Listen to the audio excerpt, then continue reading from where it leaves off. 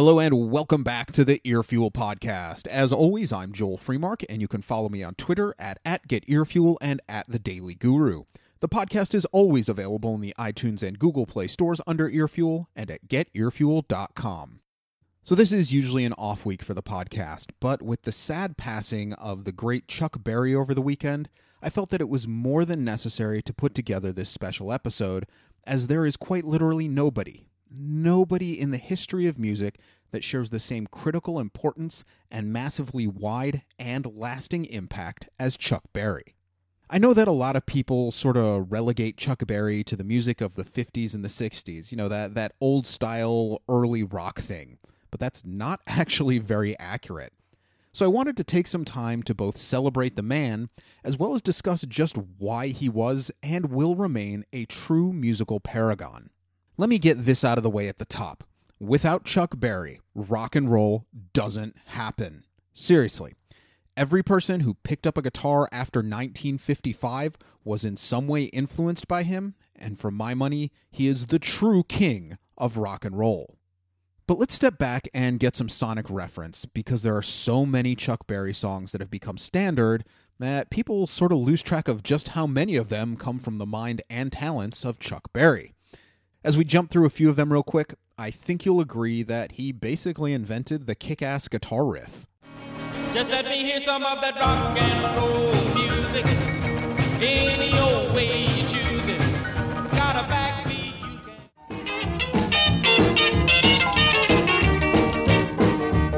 Well, I'm gonna write a little letter, I'm gonna mail it to my local DJ. Yeah, it's a jumping little record I want my jockey to play. Roll over Beethoven, I gotta hear it again today.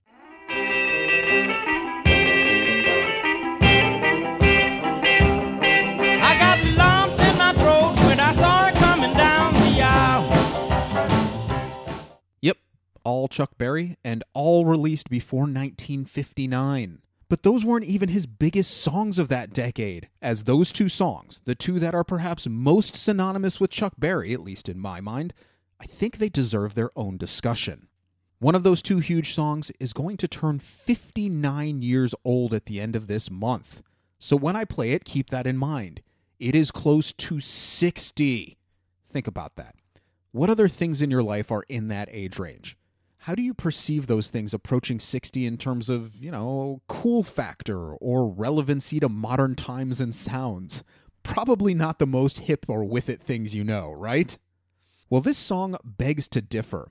The lead riff remains one of the outright best, along with most iconic. It's one of those riffs that the instant it starts, not only do you know it, but it totally lights up a room. And the song itself? You'd honestly be hard-pressed to find a more important song to the history and development of rock and roll. The lyric was really the first coming-of-age style song. It's been used in so many movies and TV shows, and everyone from Jimi Hendrix to Peter Tosh to Buck Owens to Judas Priest to the Beatles have recorded their own version. This song was so important to the culture of the world that it was the track picked to represent youth and rock music on the golden record that's aboard the Voyager interstellar spacecraft that they launched back in 1977. Yeah, if aliens have record players, they're gonna hear this song.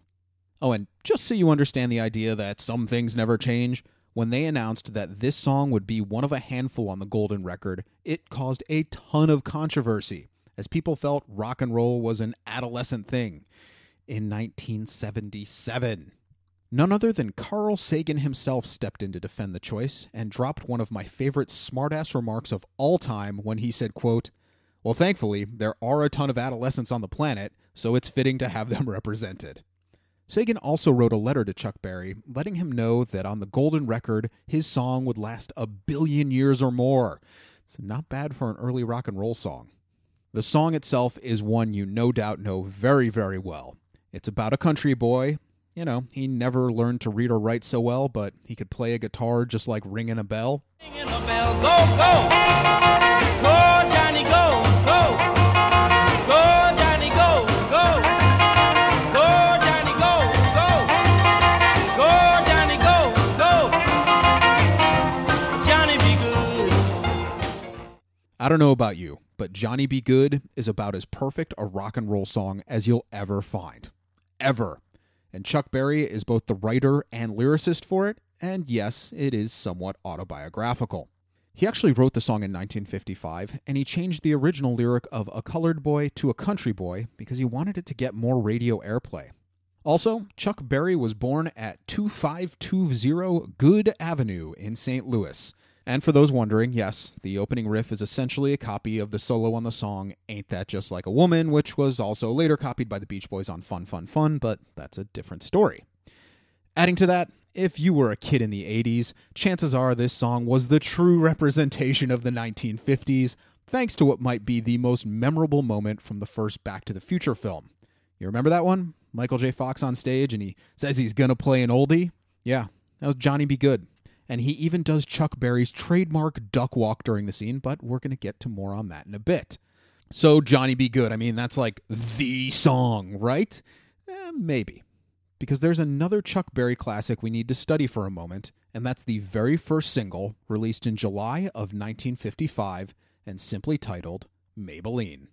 Not only is it Chuck Berry's first single, but many, myself included, will argue it was one of the very first true rock and roll songs.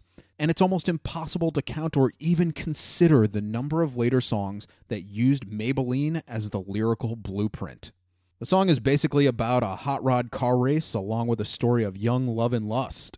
I know it's cliche to say you don't get more rock and roll than that, but this is where that idea begins. The reckless abandon of youth, young lust, yeah, it all starts with Maybelline. Maybelline, why can't you be true?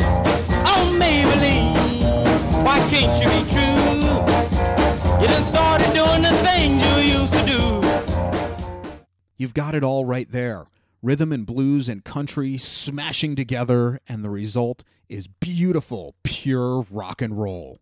I can't understate just how much Maybelline marks the beginning of a new era of music.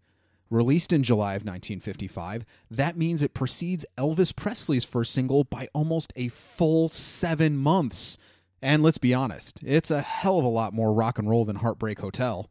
You've also got the proper guitar solo in the center, and again, it really wasn't done on record until Maybelline rolls along. So let's put it all together. Fast cars, women, guitar solos, unfaithful women, lust, broken hearts. Find me something more quintessential rock and roll than that. And all before Elvis Presley even makes a peep. Oh, and for those of you who need more credibility as to Chuck Berry's rock and roll badassedness, well, I mean, he did do jail time for allegedly having sex with a teenage waitress in the 50s. Yeah, jailbait. Now that is rock and roll.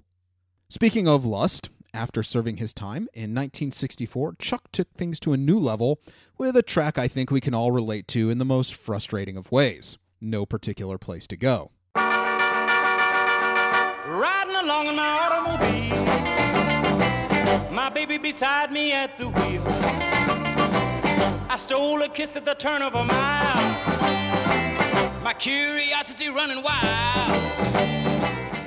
If you've never paid attention to those lyrics, the protagonist is having a nice evening drive with his favorite girl, things are going really, really well, and he decides he finally wants to tell her how he feels, and maybe cop some feels.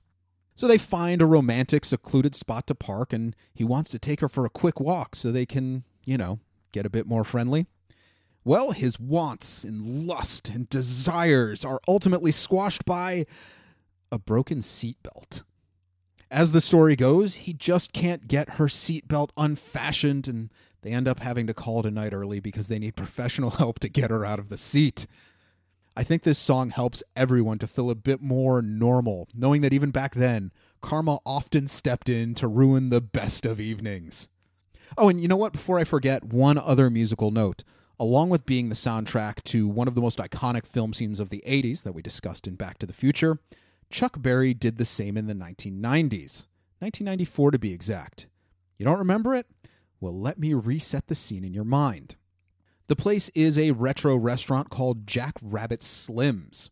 There's a stage in the center, and on the left of that stage we have Uma Thurman playing the character of Mia Wallace. On the right, John Travolta as Vincent Vega. Yep, the famous twist contest scene from Pulp Fiction. And it's Chuck Berry's song, You Never Can Tell, in the background. It was a teenage wedding and the old folks wished him well. You could see that Pierre did truly love the mademoiselle. The song perfectly matched the feel for the moment and the overall film, and it's a key part of one of the best movie soundtracks around. So yeah, 2 consecutive decades of defining music and film. Now, let me shift things a bit here to sort of a non-musical element of Chuck Berry that also rippled through the entire history of music: his stage presence. Until Chuck Berry came along, musicians basically stood on stage all proper-like, and they played their songs in a pleasant, unnoticed manner. But then Chuck Berry decided to reintroduce the world to what is commonly called the duck walk. Unfortunately, due to this being an audio medium, I can't really do better than describing the duck walk, which is when a guitarist sort of partially squats and then moves forward in that position, still squatting down. Usually there's a kick of the leg to make it look cool. You know what? Just go hit up the Googles and you'll see what I'm talking about. Chuck was really the first to do this in a rock and roll setting, and in more modern times, you've definitely seen it done in a bit wilder way by Angus Young from AC/DC. Now, he's far from the only one, though. Keith Richards did it when he was a bit younger, and, well, actually, you know what? The list of musicians who does this from time to time goes on and on and on, but Chuck Berry was the first to make it cool. Speaking of Keith, few bands pointed to Chuck Berry as an influence as often and as heavily as the Rolling Stones did throughout their entire career. They covered tons of his songs, and quite often they brought him out on stage. Both Mick and Keith nod to Chuck for the playing style and sound, and as the story goes, Keith and Chuck even came to blows one evening in the 80s. Apparently, Keith was backstage at a Chuck Berry show, and Chuck had left the room for a minute to go get paid or something like that. So Keith saw his guitar and decided to have a quick play on the legend's guitar. Mind you, by this point, they'd known each other and been playing on stage with each other for a few decades. So Chuck comes back into the room, and he shouts at Keith that nobody touches his guitar, and punched him in the face. Yeah, you don't mess with a man's guitar. Now, another British band, you might have heard of them, they're called the Beatles, particularly John Lennon, cited Chuck countless times for his importance. In fact, John famously said, quote, "If you had to give rock and roll another name, you might call it Chuck Berry." And of course, the Beatles did a really awesome cover of Roll Over Beethoven. You just can't go very far in a conversation about music, including the greatest bands of all time, without stumbling across a heavy influence from Chuck Berry. Since we're speaking of performance, Chuck Berry was still playing live in the 80s. Like we said, the Keith Richards incident, I think, happened in like 87 or 89. And he was also playing in the 90s and the 2000s. And even as recently as, a few months ago. Yeah, no joke. Chuck was actually set to release his first record of new material this year. The guy was 90 and still writing and playing new tunes and still regularly performing live. There's this local restaurant in his neighborhood in St. Louis. It's called Blueberry Hill, and Chuck played there once a month until just a few years ago. This is just a guy who had to play. It was in his being. He was rock and roll. There's just no parallel, or even close parallel, for Chuck Berry and his impact on the world of music and the world in general. Dylan called him the Shakespeare of rock and roll.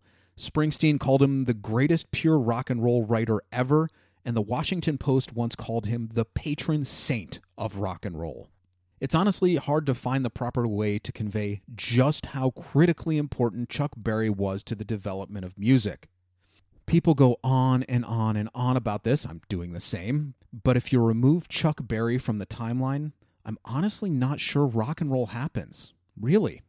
I truly believe that you can remove damn near any artist or band from the history of music and things will generally come out the same way because, there's enough other bands and musicians doing something similar to compensate. But Chuck Berry is such an originator. He's so near the top of the rock and roll family tree, and you know what, he may very well be the top of the tree, that I just don't think you can remove him and have rock and roll work out. He's just so early and so important to the process. It's he's sort of the big bang of rock and roll. There's not a rock musician after him that didn't owe their career to Chuck Berry. And to this day, people picking up guitars for the first time will undoubtedly find themselves trying to work out the glorious riffs of Chuck Berry.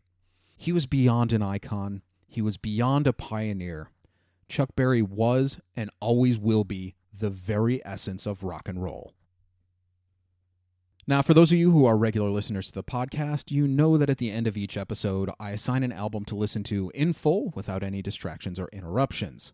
Since this is a very special episode of sorts, your assignment is to go spend a half hour with the catalog of Chuck Berry. There are so many phenomenal moments that I'd like you to try and listen to with fresh ears. These songs have become so deeply ingrained in culture that it's sometimes forgotten just how damn amazing and influential they were and remain. So yeah, go spend some time with the Chuck Berry catalog and dig into the outstanding riffs and lyrics and just songs that he left for generations to enjoy and learn from. Feel free to hit me up on Twitter at @GetEarFuel and @TheDailyGuru and let me know your favorite Chuck Berry track. The podcast is always available in the iTunes and Google Play stores under Earfuel and at GetEarFuel.com. That is your weekly Earfuel. Share and enjoy.